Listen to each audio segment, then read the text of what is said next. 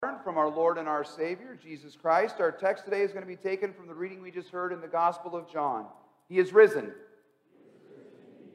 Hallelujah. You may be seated. We pray. Almighty Father, we give you thanks today that you have gathered us to hear your word, so that our hearts may be strengthened in faith. And we pray this day, O Lord, that as you visit us with your Holy Spirit, that we would learn to trust you more and more, even though we do not always see what you give us to believe. Now may the words of my mouth and the meditation of all of our hearts be pleasing in your sight, O Lord, our rock and our redeemer. In Jesus' name, amen. Oh man, did you guys hear about Will Smith and Chris Rock? Did you guys hear about this? Oh, if you don't, you must be living under a Chris Rock. But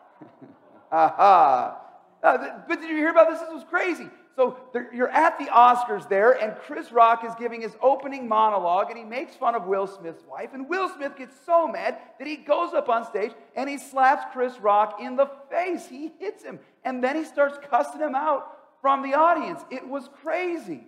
I couldn't believe it. I hardly believed it. Will Smith, the Fresh Prince of Bel-Air, happy, funny Men in Black, Will Smith, doing this, hitting a guy in the face. I have a hard time believing that's true, so much so that I had to see it for myself. So I went to YouTube and I watched it more than 5 times. I've seen this thing happen a whole lot. I had to see it to believe it. Now, I am not just telling you this. You kind of hopefully see where this is going. But I'm not just telling you this morning because I want to bring you up to date on the latest celebrity gossip. Though I do think that would be a fun part of the sermon from here on out. Just what happened in celebrity gossip this week. But I'm not going to do that. I'm telling you this today because the way I responded to that, I think, is pretty standard for a lot of us. We have to see something to believe it, to wrap our heads around it, to be able to analyze it for ourselves. And we happen to live in a day and age where we are able to do that. Everything that happens is online. If it didn't happen, if it's not online, did it even happen? That's what we want to know. We can see everything. So whether it's the latest celebrity gossip or the latest faux pas from a politician in a speech or some incredible athletic feat from the latest game that we wanted to watch, but we had to miss, we can all see everything. And then when we see it, we can judge it.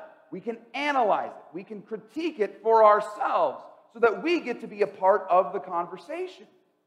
So that when we listen to other analysts, not only can we sort of analyze the thing that we've seen, we can analyze the analysis. We can analyze the analyst with our own expert opinion because we have seen it with our own eyes. Now, I'm not saying anything good or bad about this. I'm not critiquing any of this. I just think this is kind of the reality that we live in right now. Though, to be honest, this is why I get on social media, so I can join the collective judgment in real time, and very often for this, it gives me reason to confess my sins on Sunday morning. But I tell you this also, because for us, seeing is believing and understanding and analyzing. Seeing is believing. And because I think this way, I have a hard time agreeing with Jesus' words this morning. When Jesus says this, "Blessed are those who have not seen and yet have believed." Don't get me wrong. I believe Jesus' words. I trust those words. They're spoken by a guy who rose from the dead. I trust what Jesus says there. But I have a really hard time agreeing with it.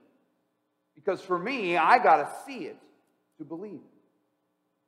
I'm a lot like Thomas in our reading today. So Jesus actually spoke these words to Thomas, who we sort of unfairly named Doubting Thomas. That's not really fair, nor is it correct. Thomas was not doubting the resurrection of Jesus. He just didn't believe it. He was unbelieving Thomas in that moment. He had no faith that Jesus rose from the dead. But it's also unfair for us to pick on Thomas because he wasn't the only one who didn't believe. The other disciples didn't believe either. In fact, that's why we find them at the beginning of our reading today, locked in an upper room for fear of the Jews, John said.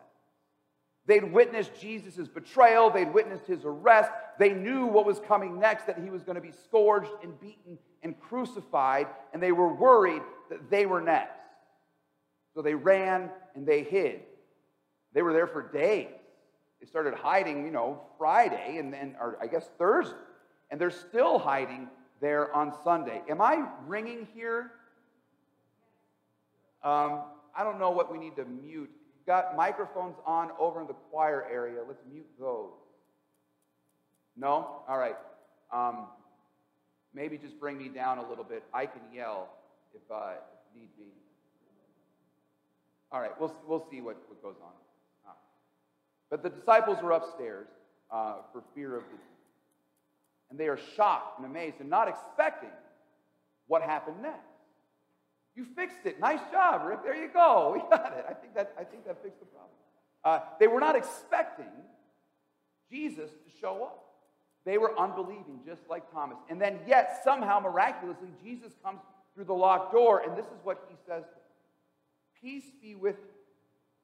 When he said this, he showed them his hands and his side. And the disciples were glad when they saw them. And before we move on from this, I love the way that Jesus addresses the apostles when he walks into the room. He doesn't critique them. He doesn't judge them. He doesn't accuse them of being cowards and fleeing and betraying him. The first words out of Jesus' mouth are, peace be with you. For when Jesus rises from the dead, that's what he comes to bring. Peace, reconciliation between God and man. And he comes with forgiveness and love in his voice. Peace be with you. And this peace becomes contagious. The disciples go out and they start sharing this news, this peaceful news with everyone, including Thomas. They go and they find their friend Thomas, who for whatever reason wasn't with them. The disciples were scattered there on Maundy Thursday, and so he probably ran and hid somewhere else. But they eventually find him, and they tell him, we have seen the Lord. But Thomas won't believe. Thomas said, unless I see in his hands the mark of the nails, and place my finger into the mark of the nails, and place my hand into his side, I will never believe. Thomas is saying, I've got to see this to believe it. He is simply not buying their story. He wants to see Jesus so he can judge for himself. And if not Jesus, because he doesn't really believe that Jesus is risen from the dead, he wants to see what the disciples saw. He wants to have this experience for himself. He wants to view the video so he himself can judge and analyze what he thinks actually took place. Further, I have to wonder if a little bit of Thomas's response isn't this. Why them and not me? Now, I don't know if Thomas was thinking that at all. I don't know if that thought crossed Thomas's mind. But I'll tell you what, it's crossed my mind. Why those guys and not me? How come they get to see Jesus and I don't? Why do they get to touch the wounds and I have to just trust that the wounds exist? Why do they get to see all the miracles and follow him and I don't get to see this? I mean, listen, I have to go to YouTube to figure out whether or not Will Smith actually hit Chris Rock, and now you want me to believe that someone rose from the dead without seeing it? I'm with Thomas many days. Seeing is believing. And I want to see it. I want to see Jesus. Well, listen to what happens to Thomas as the account goes on. 8 days later, his disciples were inside again, and Thomas was with them. Although the doors were locked, Jesus came and stood among them and said, peace be with you. Then he said to Thomas, put your finger here and see my hand, and put out your hand and place it into my side. Do not disbelieve, but believe. Thomas answered, my Lord and my God. Thomas did. He saw him. He touched him. The Lord actually gave himself to Thomas. He gave his hands and his side to Thomas to touch and see and believe. And in seeing, Thomas actually comes to faith. And then he gives his analysis. Though it's not really analysis, that's not the right word. He gives his confession of faith. He sees the same risen Jesus and he says, my Lord and my God. Thomas went from unbelief to faith in the matter of seconds because he got to see and touch the risen Lord. And I wish I had the YouTube. I wish I could go and watch this for myself. Don't you agree? Don't you think it would be better for us to see Jesus rather than to just hear about him? Don't you think it would be better for our faith if we also could touch the wounds and hear him speak from his own lips? I think that would be better. But Jesus disagrees with me today. Jesus says I'm wrong about this. He says to Thomas, have you believed because you have seen me? Blessed are those who have not seen and yet have believed. Now, I don't think he's disparaging Thomas so much right here. I don't think he's saying Thomas is not blessed because he saw Jesus. Of course Thomas is blessed to see and touch the risen Lord. But do not think that Thomas is more blessed than you today, because you are hearing of something that Thomas had to see to believe, but the Lord Jesus has decided to deal with you through your ears and not your eyes. And you are just as blessed as Thomas, not more so, because the Lord Jesus has come to you and given you his word, so that you would know that he is in fact risen from the dead, and he has risen from the dead to declare sin, death, and the devil conquered and defeated. He is risen from the dead so that you might know your sins are forgiven. And blessed are you today because you are hearing this with your own two ears. What's more, I think that we need to remember today how overrated seeing things can actually be. Seeing doesn't always equal believing. Even in our own day, we know how much we have to question what we see, because we can see a lot of stuff with our own eyes. But then what happens? All kinds of other analysis come in. People start to twist and manipulate the facts of what we see with all kinds of other information that we may have not been aware of. So often what we see is recast and reinterpreted to foster doubt. Seeing doesn't always help. What's more, think about the miracles that Jesus performed. How so many people saw those miracles, and he performed those miracles so that they would believe in him. And then afterwards, what happened? They didn't believe. They just demanded more miracles. They wanted more proof. They wanted to see it again. The miracles weren't enough. Sure, they saw something amazing, but then they would demand to see something else. And we would be the exact same way. Seeing doesn't always satisfy. Our eyes are always hungry for more. So Jesus has decided to work with us not by means of our eyes, but by means of our ears. He finds that going for your ears is a much better way of getting to your heart.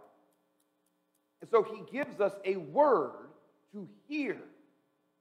In fact, this is why the Bible was written. It's worth remembering that the Bible was written to a culture that largely was illiterate. So it would be read out loud. The Bible was written to be heard, and what we hear in the Scriptures was written so that we would believe in the Lord Jesus Christ. This is exactly what John says today about his own gospel. He says, "Now Jesus did many other signs in the presence of the disciples, which are not written in this book, but these are written so that you may believe that Jesus is the Christ, the Son of God, that by believing you may have life in his name." In other words, Jesus gave himself to Thomas sort of as the physical risen Lord. And he has given himself to you on the pages of the Scripture and in the preaching of his word. In fact, faith, we understand, comes through hearing. This is exactly what St. Paul writes to us in Romans 10, where he says faith comes through hearing, and hearing through the word of Christ. What is that word of Christ that creates faith in our heart? Well, it's the word you heard Jesus give to his disciples today when he appeared to them that Easter evening in the upper room. The word that says, "Peace be with you." Then he breathed on them the Holy Spirit. He said, "Receive the Holy Spirit. If you forgive the sins of any, they are forgiven. And if you withhold forgiveness from any, it is withheld." So Jesus says to you today, blessed are you, for you have come here today into this church, this place of hearing, where you are to receive the very thing Jesus won for you in his death on the cross and gives to you through his resurrection from the dead. The forgiveness of your sin. Jesus says, if you withhold forgiveness from anyone, it is withheld. So far be it from me to do that today. And instead, I stand up here in the stead and by the command of Jesus Christ, in the power of the Holy Spirit, to announce to you, Christ is risen indeed, and your sins are forgiven. In the name of the Father, the Son, and of the Holy Spirit. You are forgiven. Would you look at that? Or probably better said, listen to this. It's a miracle that's taken place. You hear this news, and lo and behold, you believe. You believe without seeing. You have faith. Faith is a miracle that the Lord Jesus has performed in your ears and your heart by giving you his word and the power of the Holy Spirit. And so today, blessed are you who believe without seeing. Amen. We pray. Heavenly Father, we give you thanks for your word, and we ask you never to take your word from us, Lord. For it is our life and our salvation, the sustenance we need to sustain us into everlasting life. Continue to feed us and nourish us with your word. Convict us of our sin. Drive us to your Son for forgiveness. And always give us faith. We ask this in Jesus' name. Amen. Having heard the word of our